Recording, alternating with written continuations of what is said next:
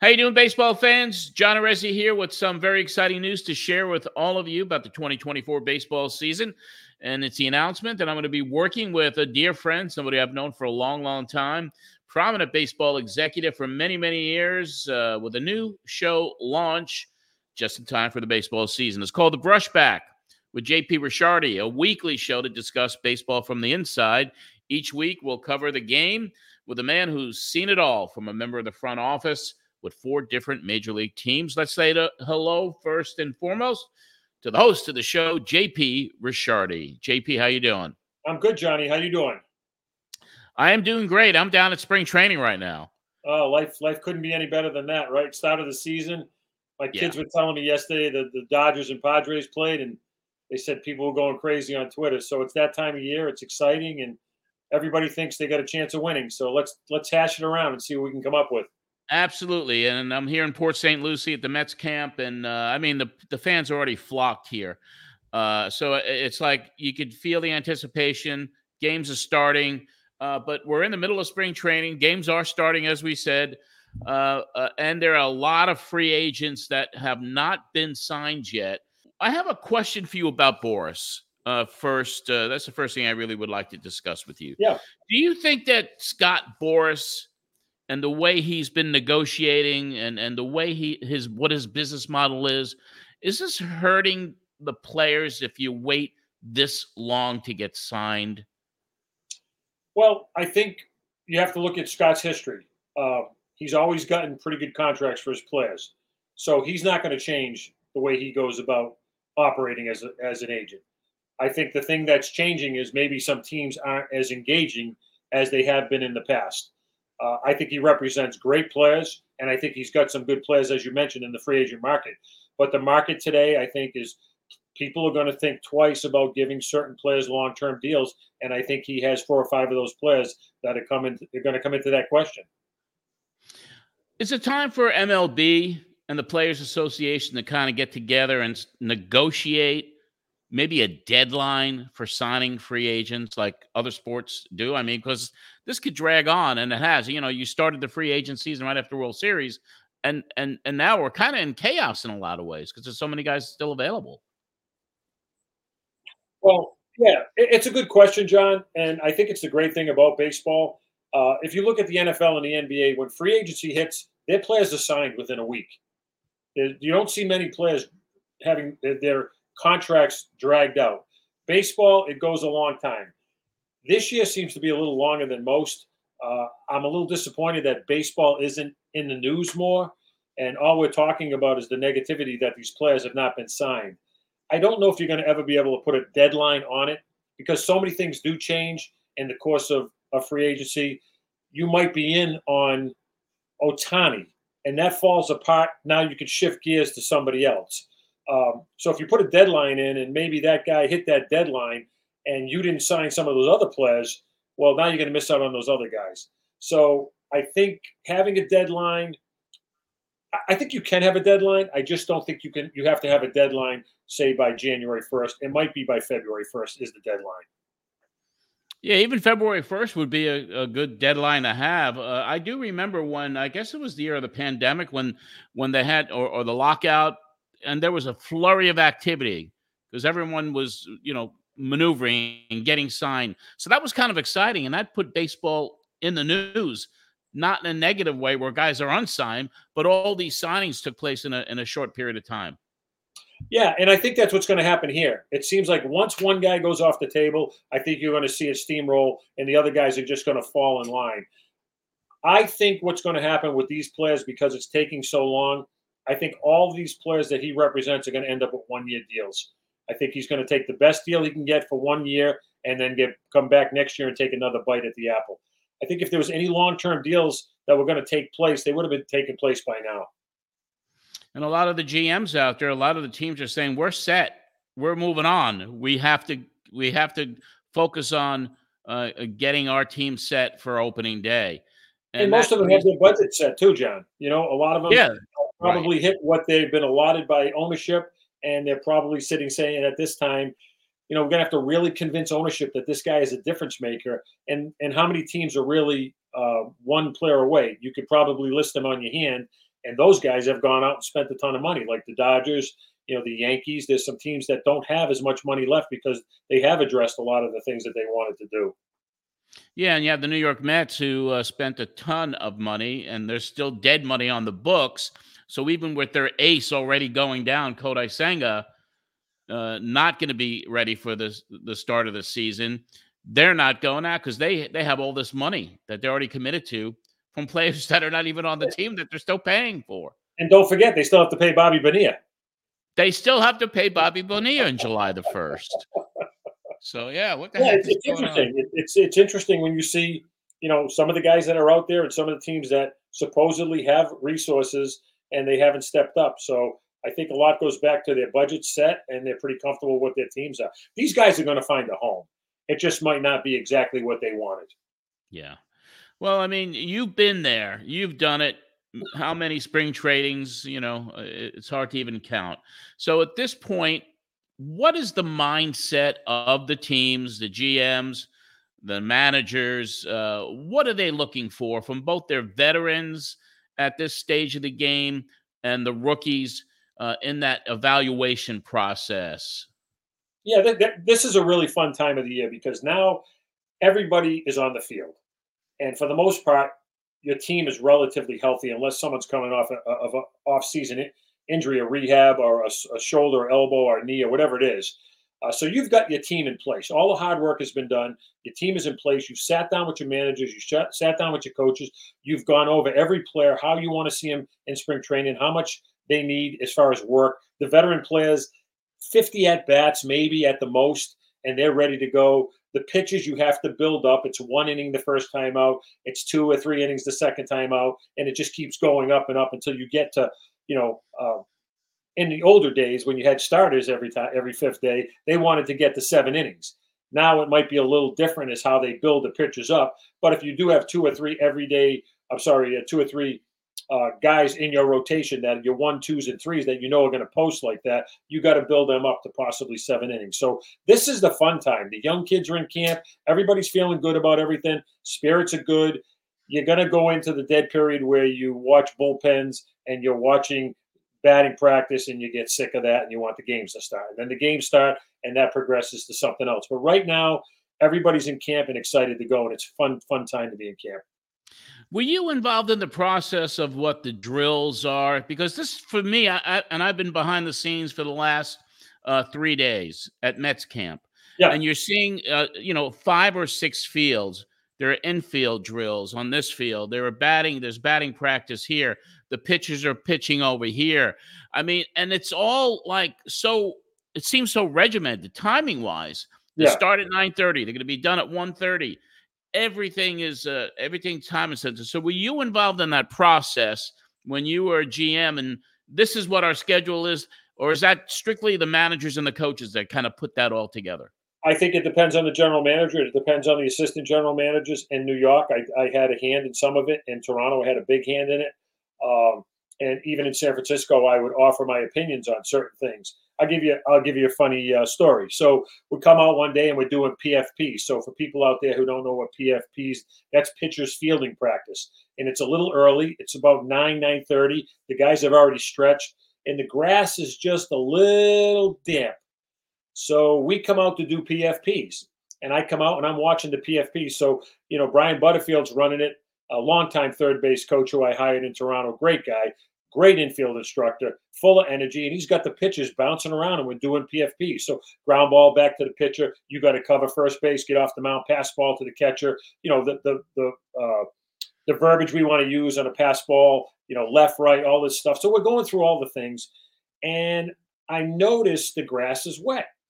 So Butter's running the drill, and I said, "Hey, Butter, you got a second?" And I hated to bother him because he was in the middle of the drill with Halladay and AJ Burnett. Now we got a lot of money on the field. So I said to him, "Hey, Butter, I noticed none of the pitchers have spikes on."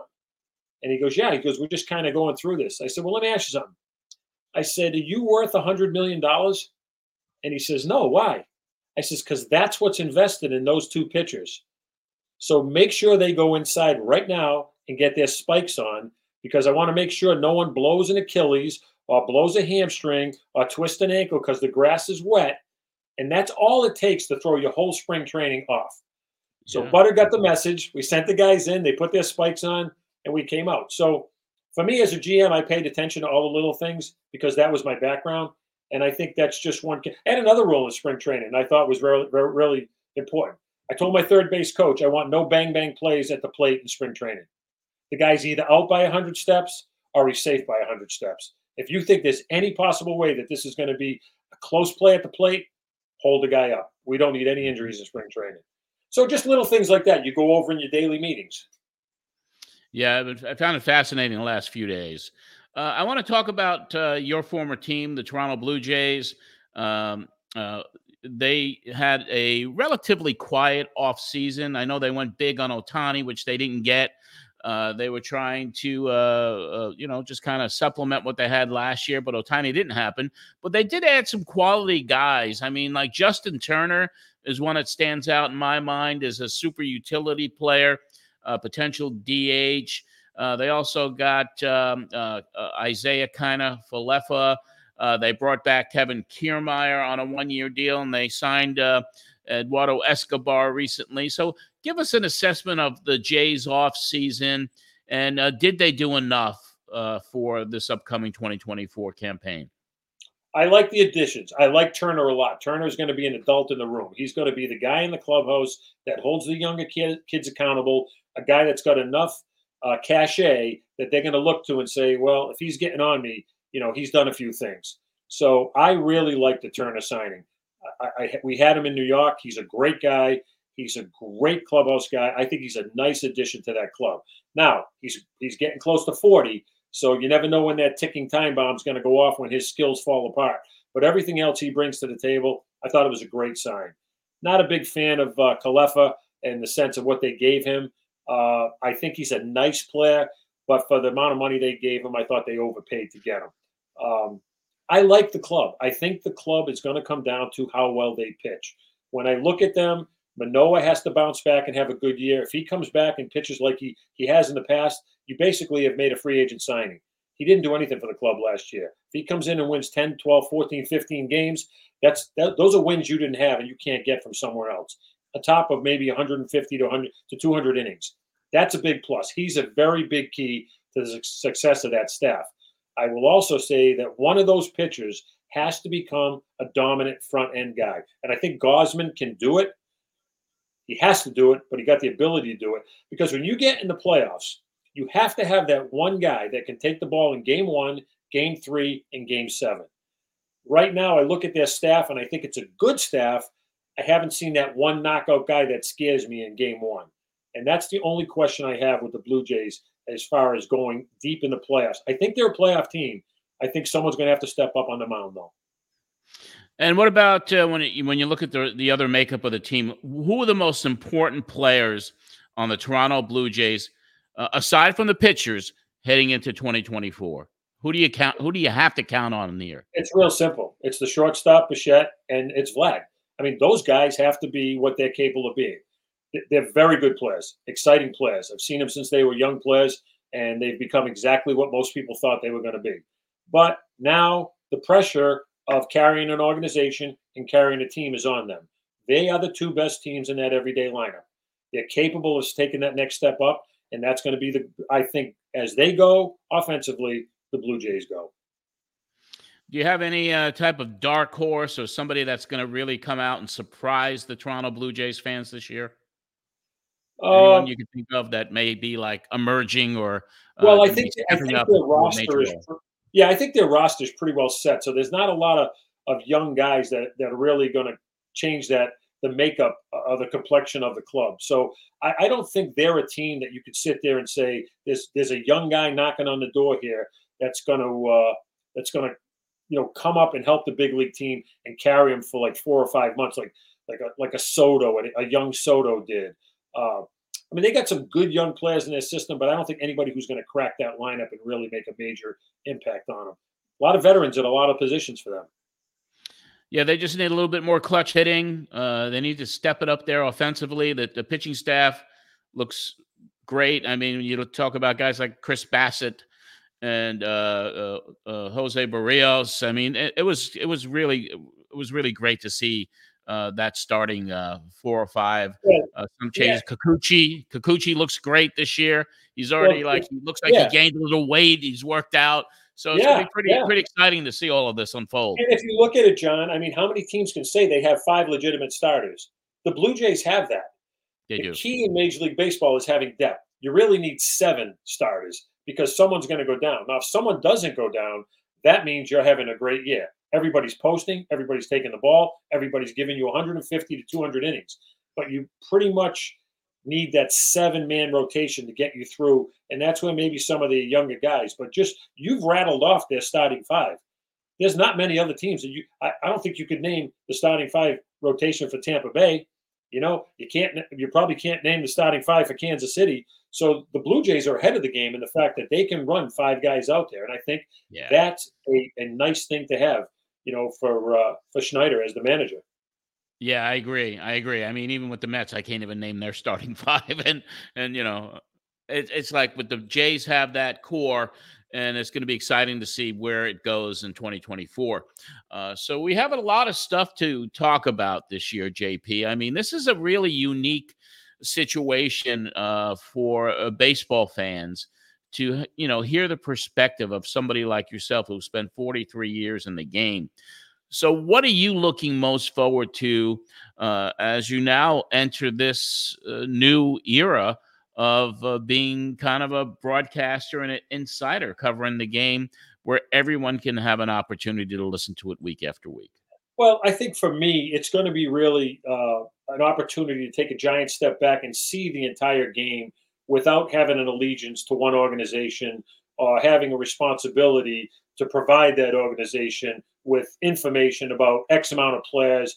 I can take a broad view of what the San Diego Padres are doing now, what the Cleveland Guardians are doing now, and pay a little bit more attention. And it's not that I didn't pay attention in the past. I just didn't have enough time to really delve into a lot of things that are going on. So from a scouting standpoint, from a player development standpoint, from a major league standpoint, I'm looking forward to getting to know organizations better, finding out more information about some of the guys I know about, some of the guys I don't know about, being able to share that with our listeners as they learn, some of the things insiders and the people who are in the room are able to make decisions on. And I think baseball is in a really interesting place. I think, we're talking about expansion, possibly Portland, possibly Charlotte, possibly Nashville. I think expansion is definitely coming. What's that going to do for the game? How's that going to affect the game with the draft? How's that going to affect the game with player development? We've cut minor league teams in the past. Do we have to bring minor league teams back? So the greatest thing about baseball is it's always exciting. We've tried to kill it with the Black Sox scandal. We tried to kill it with the steroid era, but the game survives. And I think it's a testament to the game, and the people who will be watching this show who love the game will really like the things we got to talk about. Yeah, we're excited about it. And, of course, all the guests that you plan on bringing on, it's going to be a very unique opportunity. And I really look forward to diving into this game with you each and every week. We're looking forward to the 2024 season, covering what's happening on the field and the inside of the game as well. We'll cover it all for you each and every week right here on the Brushback with JP Ricciardi. And don't forget to subscribe to this show wherever you listen to your favorite baseball podcast. And JP, you're on social media now. So we have a Twitter. The Twitter handle has been there. You could follow JP on X, formerly known as Twitter, and at Instagram, and it's simply at Ricciardi JP or Ricciardi JP. So you're gonna start to make yourself known on the social media platforms. Well, I'm gonna do my best to make myself known in the right way, but I've never delved into social media in the past. But as long as we're keeping it upbeat and we're keeping it positive, and it's all about this great game of ours, baseball, I think it's going to be it's just going to be a lot of fun. And I'm really excited about talking baseball, the positive things about baseball. We'll address the negative things, but we'll try to remember how great this game really is for all of us. And that's why we're in it. Till next time when we dish up another Brushback, this is John Arezzi for the Brushback with JP Ricciardi.